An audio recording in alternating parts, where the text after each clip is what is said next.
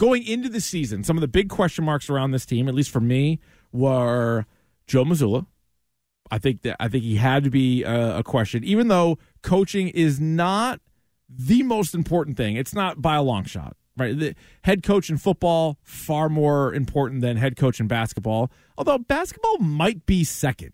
Like if baseball is a distant fourth, I guess you're going back between hockey and basketball. Clearly, Bruce Cassidy made a massive difference for the Golden Knights, so maybe point goes to hockey there. But basketball, I don't think it should be the most important thing in the world. Like, it can hurt you. It can lose you a couple of games, maybe at best win you a couple of games. It's probably more about, managing the egos and things like that. But that's also going to be something he's going to have to do this year. I think with Jaylen Brown signing that massive contract, how does he play? Does the pressure get to him a little bit? Are there more nights like we saw last night? And how is that going to go?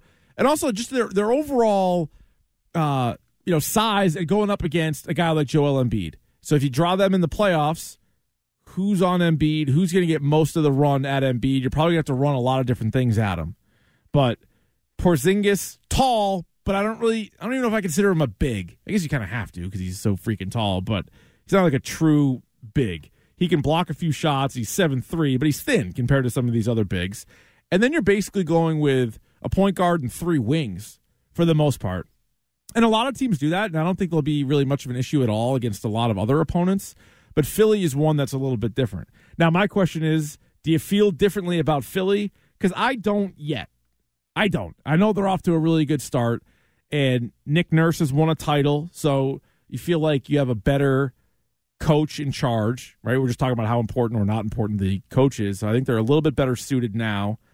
They don't have to worry about James Harden, sort of the highs and lows that come with a guy like James Harden. He's gone.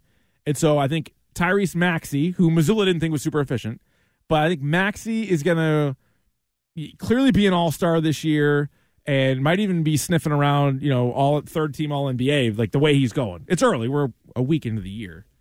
But I think he might be a little bit different. But do you really like the rest of that team? Because I still don't. We're talking about how the Celtics, they're not deep after 6. It's still 6 guys that you really like. 5.5, right, if you want to count Horford as sort of that 6th guy. But Tobias Harris is their 3rd guy. I feel like he's been their 3rd guy for 8 years, and it doesn't work. It doesn't work. I mean, and then they started Kelly Oubre and DeAnthony Melton. All right. And then off the bench, you have Nick Batum and Robert Covington, Patrick Beverley, and Paul Reed. So, I'm not freaking out about the Philadelphia 76ers at all. Celtics have a few things that they need to clean up, and I think that's fine. One thing that, in a weird way, I actually think it's worse, because you could say, all right, well, their 2 losses are both to 2 good teams. Minnesota started the year really well. Anthony Edwards is a stud. They've already beaten Denver this year. They lost to Minnesota, then lost to Philly. But in a weird way, I feel like really good teams end up losing to random bad teams along the way. Maybe they just didn't have it on a certain night. Maybe they played down or whatever. But when they play a really good team, they're always like, all right, we gotta send a message here. We need to win that game and show them who's the top of the standings. The 2 best teams they faced so far this year, depending on how you feel about Miami, but I mean they're 4-4 to start the year. So the 2 best teams they've faced, they've lost. And then they've taken care of business in the other 5. So we'll see. They got Brooklyn again, a team that they beat last week by 10 points or whatever in Brooklyn.